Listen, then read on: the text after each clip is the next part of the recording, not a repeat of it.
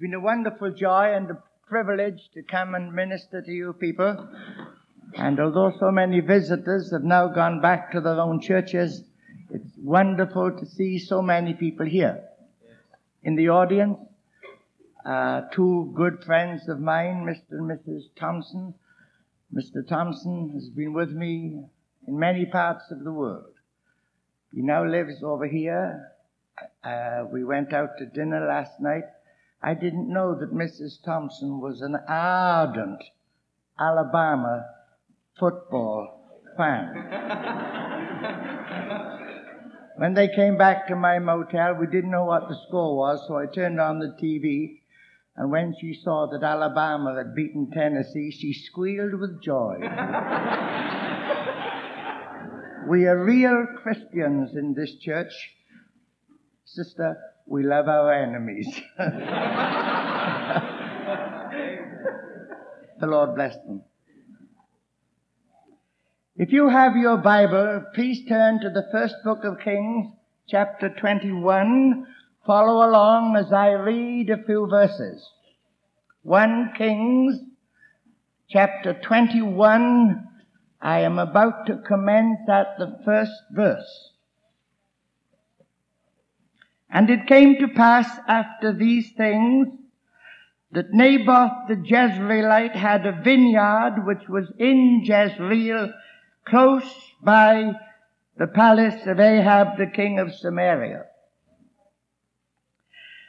And Ahab spake unto Naboth, saying, Give me thy vineyard, that I may have it for a garden of herbs, because it is near unto my house. And I will give thee for it a better vineyard. Or, if it seem good to thee, I will give thee the worth of it in money. And Naboth said to Ahab, The Lord forbiddeth me that I should give the inheritance of my fathers unto thee. And Ahab came into his house heavy and displeased, because of the word which Naboth the Jezreelite had spoken to him. For he had said, I will not give thee the inheritance of my fathers. And the king laid him down upon his bed, and turned away his face, and would eat no bread. But Jezebel his wife came to him, and said unto him, Why is thy spirit so sad, that thou eatest no bread? And he said unto her, Because I spake unto Naboth the Jezreelite, and said unto him, Give me thy vineyard for money, or else, if it please thee, I will give thee another vineyard for it. And he answered, I will not give thee my vineyard.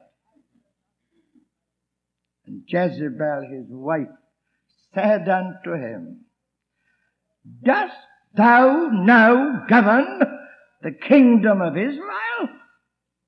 Arise and eat bread, and let thine heart be merry.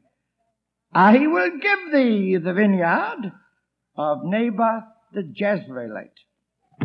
And ladies and gentlemen, thereby hangs the story I wish to tell this morning. But first of all, I was in a train traveling overnight from Edinburgh, Scotland, to London. Night was falling and the snow was coming down. The windows were getting steamed up, and I guess we were a bit bored. So somehow or other, I opened a conversation with the gentleman sitting opposite me. I found out that he was a high school master. He'd been back to his home in North Scotland to bury his mother. He found out I was an evangelist. I'd been in the Shetland Isles preaching. And we talked. And one thing led to another. And at last I said, Sir, honest, what does your faith mean to you? Oh, he said, I'm an elder of my church. I said, I didn't ask that.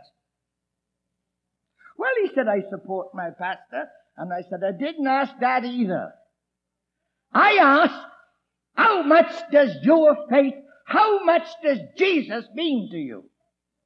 You know, in school, every day, not just when you go to church, all the time.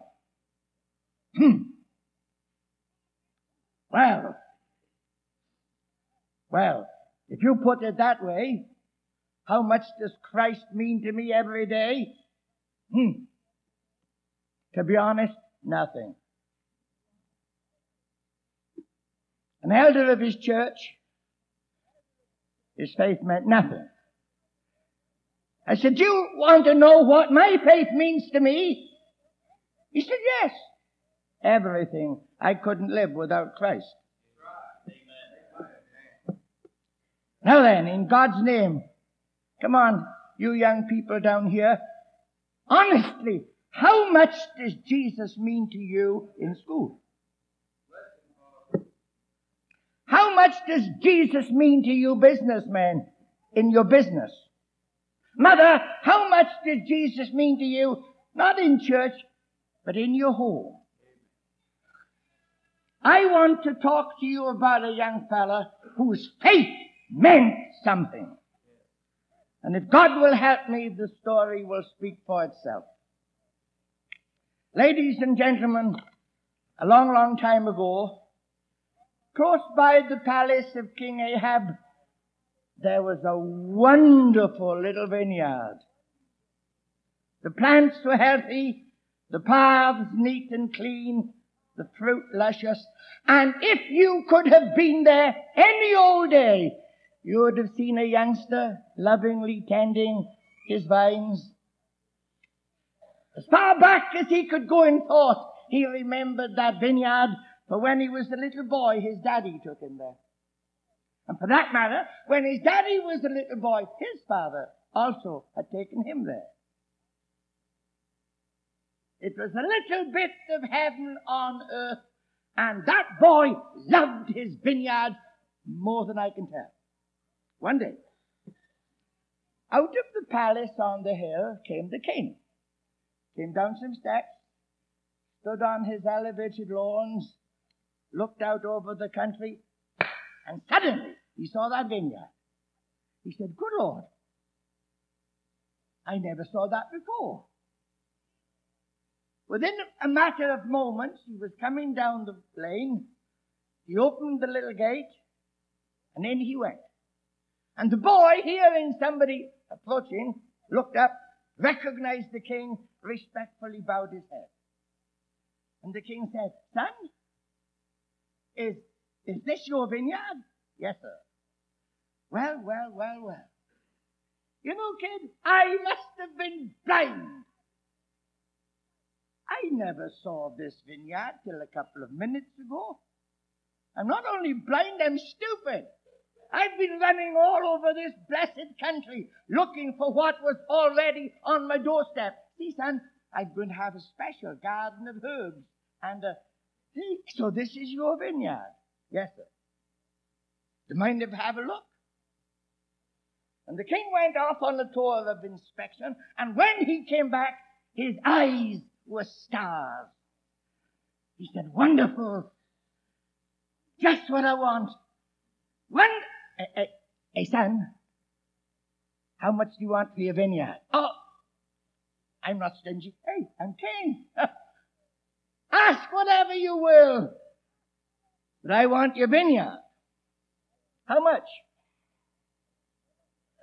When the youngster remained silent, the king looked at him hard.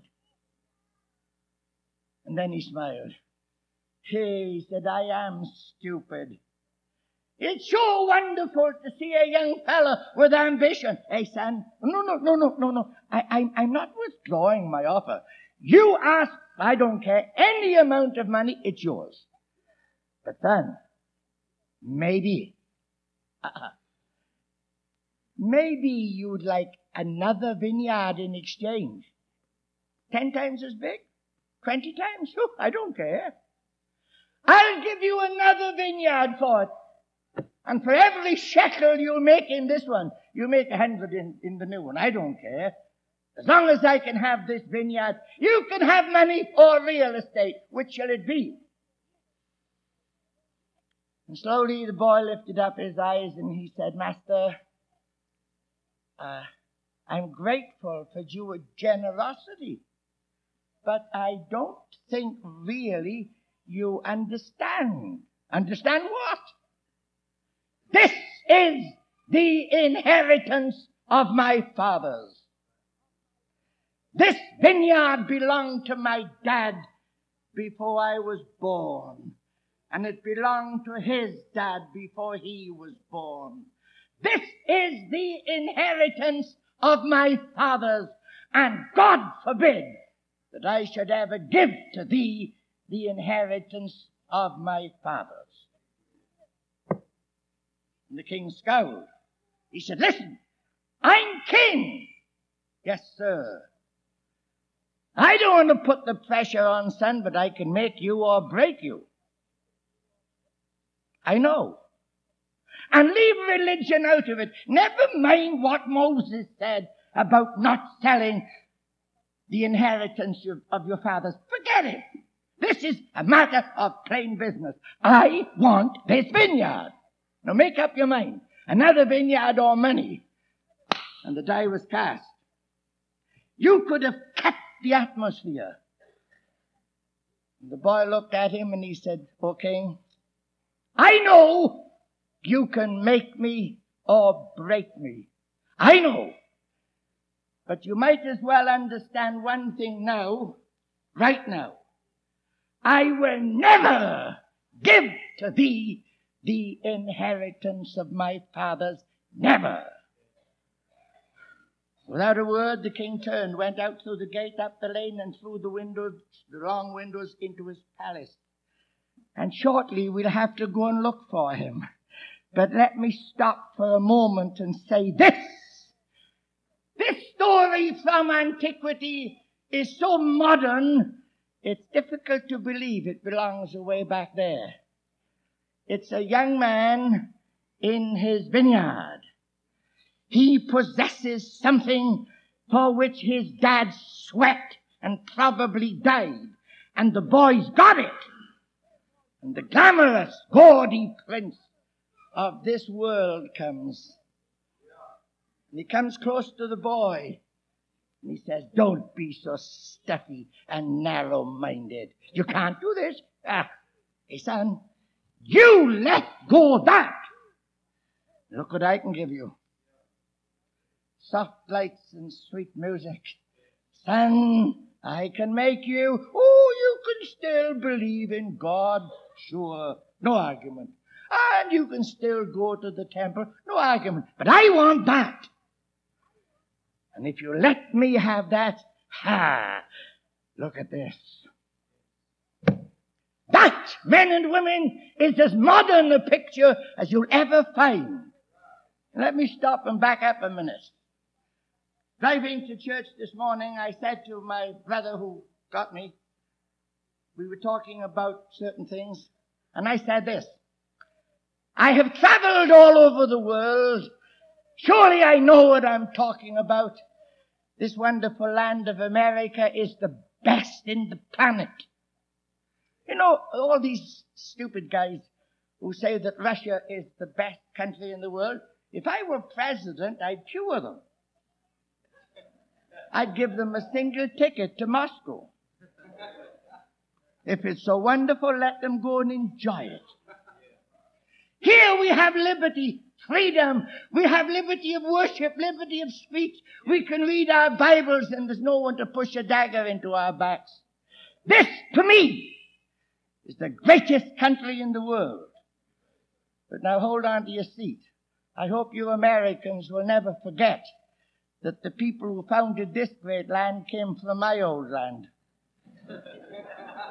Never forget it.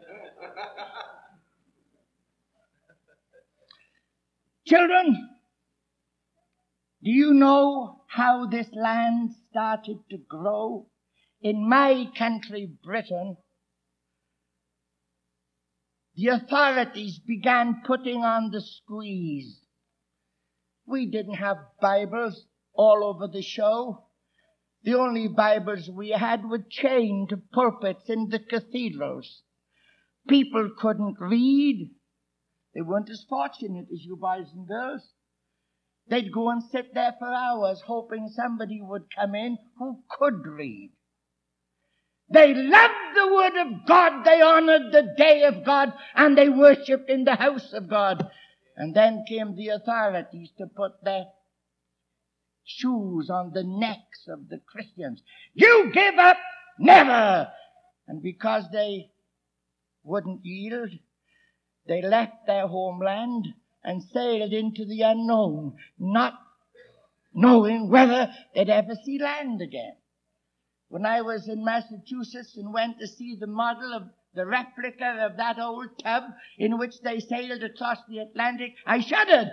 And I realized why some of those parents in the Pilgrim party left their children in England, because they feared they would die at sea. And when those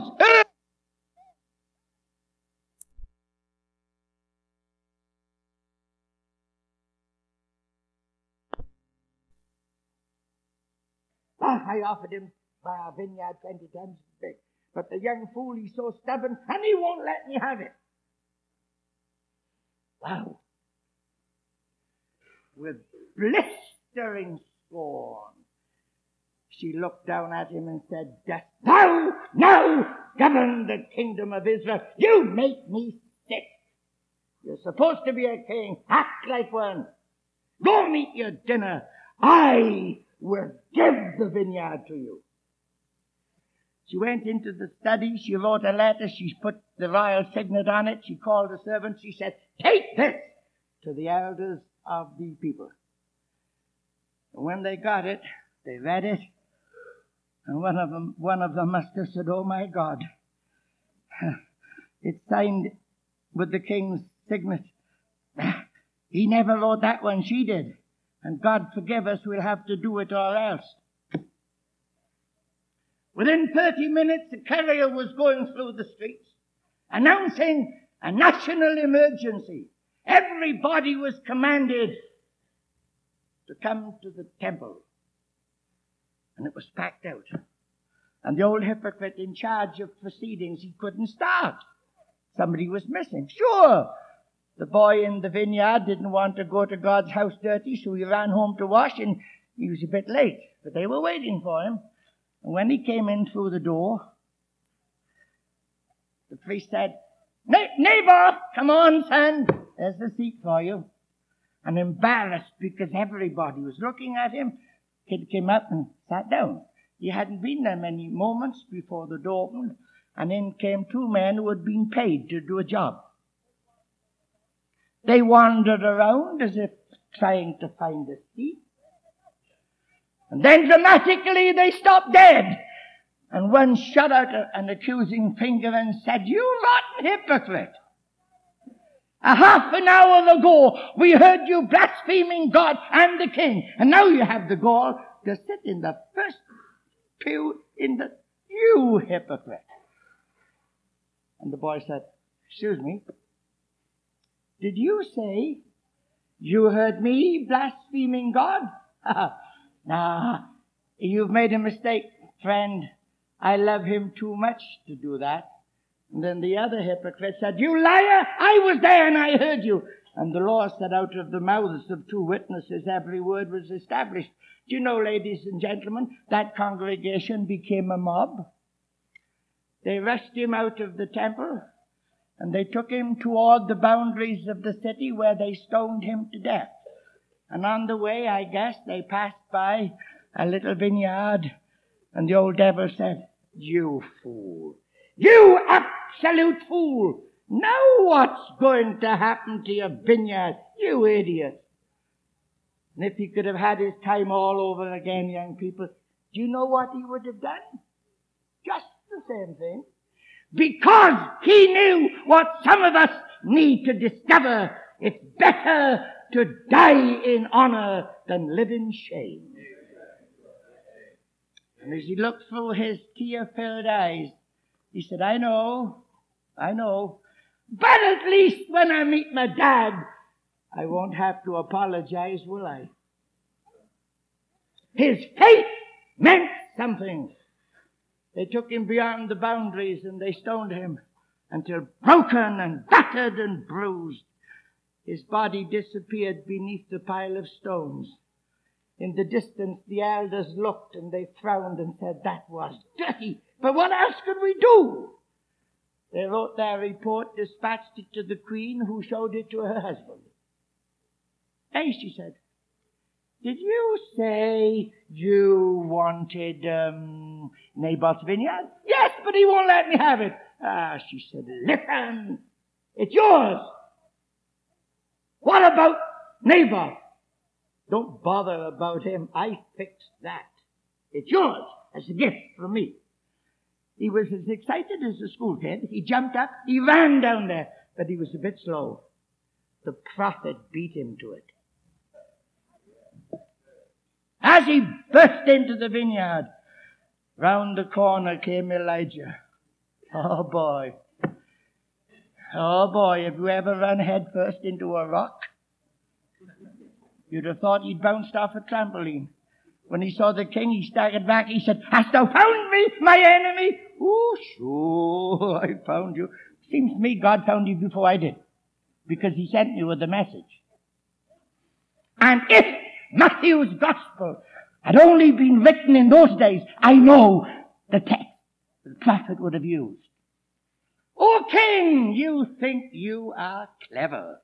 You killed him, didn't you? You didn't. He's just started living. He that loseth his life for my sake shall find it again. O king, you're very clever.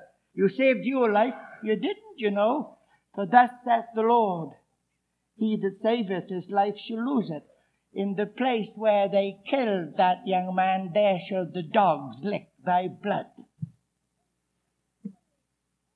Men and women, old and young, an old story of a youngster whose faith meant something. Now then, oh man, lest we forget John and Betty Stam, the two young American missionaries who were murdered by the communists in China. Lest we forget.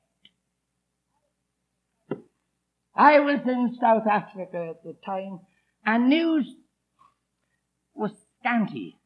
We knew something had happened, but there were so many blanks we couldn't fill in those blanks until a missionary who had escaped out of China on his way home called in at Cape Town, and he told us the story. Folk, lest we forget, John and Betty Stam. She was 26 and he was 27, and they had a wonderful little baby girl. The communists took them, and the missionary said, on the last morning they lived, they were led up a little hill. And the old communist general, an arrogant demon, he looked at his followers and he singled out one man. He said, you, how long have you been a communist?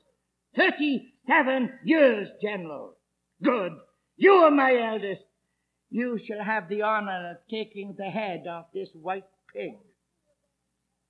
Those who were there said that when her husband's head rolled in the dust, Betty Stam, the wife, now a widow, never uttered a sound. They said her body shook from head to foot. Then the general turned to a slip of a kid and he said, how old are you, son? I'm 17, General. Good. He was my eldest. You are my youngest. You shall have the honor of taking the head off this other white pig. Betty Stam was holding her little girl. Within 1 minute she was reunited with her man in the glory land. But when she was decapitated, the little girl fell to the ground. And it was then that hell broke loose. A Chinese doctor, schoolmaster, he held both jobs. He stepped out and he looked the old general full in the face and he said, "General, you've killed the father and you've killed the mother, but that baby hasn't hurt anybody." The man who was mad anyhow, he looked at the Chinese gentleman and he said, "Are you telling me what I ought to do?" "Yes, I'm telling you." And he went crazy, and the doctor's head rolled in the dust, and hell was let loose. Ladies and gentlemen, behold a miracle.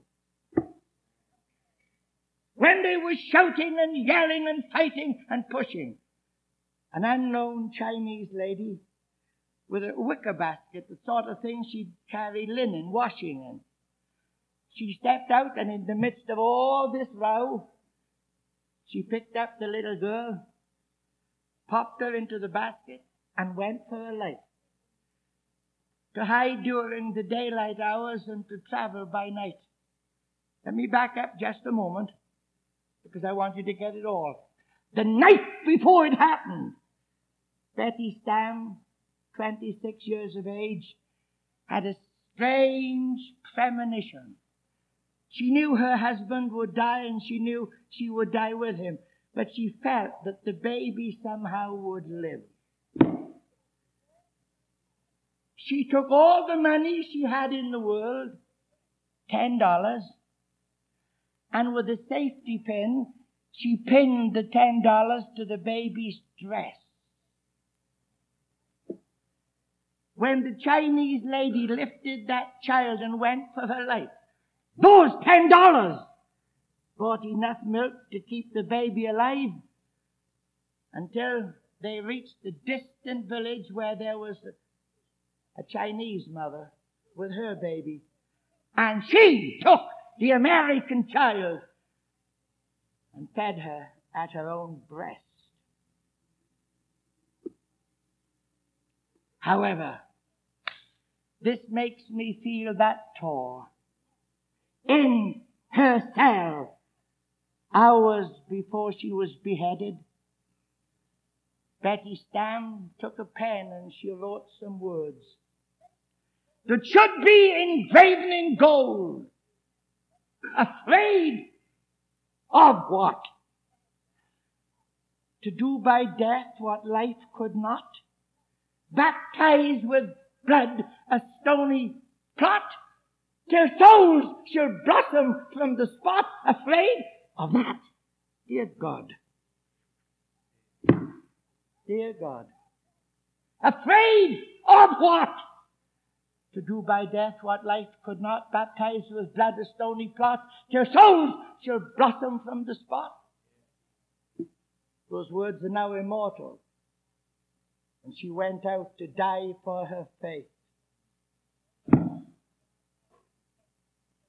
I'd been visiting the Temple of the Dawn in Thailand. My wife was too tired, and I'd climbed the steps to make a movie. When I came back, my wife was sitting on the wall. And I sat down to fiddle with my camera and see to the films. And Betty, my wife, said, "See that kid opposite?" And I looked. Oh, as far as from here to that front seat. Because this was a kind of an alleyway going to the big temple. I said, "That boy selling ties?" "Yeah. He'll be after you." I said, "After me?" She said, "You'll see." All the time the launches were coming, bringing tourists to see this temple. In between the arrival of launches, when there was nobody about, the kid came beeline straight at me. "Mister, are you a Christian?" He didn't know me from Adam, except I had more clothes on. "You a Christian?" Now, I know many Americans who would have blasted him. I said, "Sure, son. Are you?" "Oh, yes. Oh, yes. I gave my heart to Jesus 2 years ago." I said, "Good." He said, "But then my father and mother kicked me out." Listen, young people, for God's sake, listen. I said, your father and mother kicked you out? Oh, yes, they don't believe in Jesus. And they said they didn't want any Jesus believer in their family, so they kicked me out. I said, what did you do? Oh, he said, I found an empty shop and curled up in the doorway and went to sleep there all night. I said, how did you hear about Jesus? Oh, he said, we have a missionary, an American mission. I said, how many are you? He said, 22. And our missionary said that unless we tell about Jesus, our people will never hear about him. So that's why he came at me. I'll never forget it. I said, what you doing? Hey, do you ever sing choruses in your mission? Oh, yeah. I said, sing me one. Stand, so, pajow, hallelujah, stand. I said, wait a minute, I know that. Only we sing English. We sing, praise ye the Lord, hallelujah. I said, I tell you what, kid, let's have a duet. By this time, another loan should come, and they thought I had sunstroke. We started and we finished together, but where we went in between, only the Lord knows. Stand, so, pajow, hallelujah. Stand, so, pajow, hallelujah. Stand, so, pajow, hallelujah. Stand, so, pajow. And the little Methodist lady pushed her way out of the crowd. Oh, she said, sir, you make me think of our Methodist church back home. Our young people sing that. I said to the kid, you lost your parents and your home? Yes. You're trying to live by selling ties? Oh, you said, and save a bit. I said, you're saving for what? He said, I hope to give my life fully to Jesus one day and be a missionary. And I thought of the pathetic, apathetic young people we have back in America. If you want them in church, you have to feed them hamburgers. And even if you fed steaks to their parents, they're too tired to come. And then we say, we believe in Calvary's cross. Dear God, save us from being hypocrites. I started with a question, and I sure finished with one. What does your faith mean to you? Now, don't be a humbug.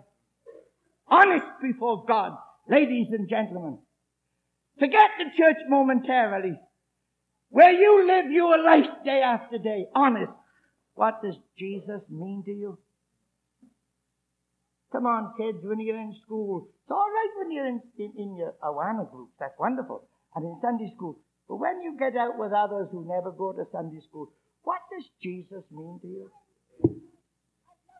My Jesus, I love thee. I know thou art mine. For thee all the follies of sin I resign. My gracious Redeemer, my Saviour art thou. If ever I loved thee, Lord Jesus, 'tis now. I learned to love him 67 years ago. I loved him so much that I had to tell others about him. So when I was 14, I started to preach. And for 66 years, ladies and gentlemen, I've tried to tell people about Jesus. And do you know, honest, he's more wonderful now than he was 66 years ago. And that's why I stand in this pulpit and I recommend him to you. Do you honestly love Christ enough to give your life to him? Backslider, when all the smoke has been blown away, do you really love Christ and want to serve him? Can you think of any better time to start than now?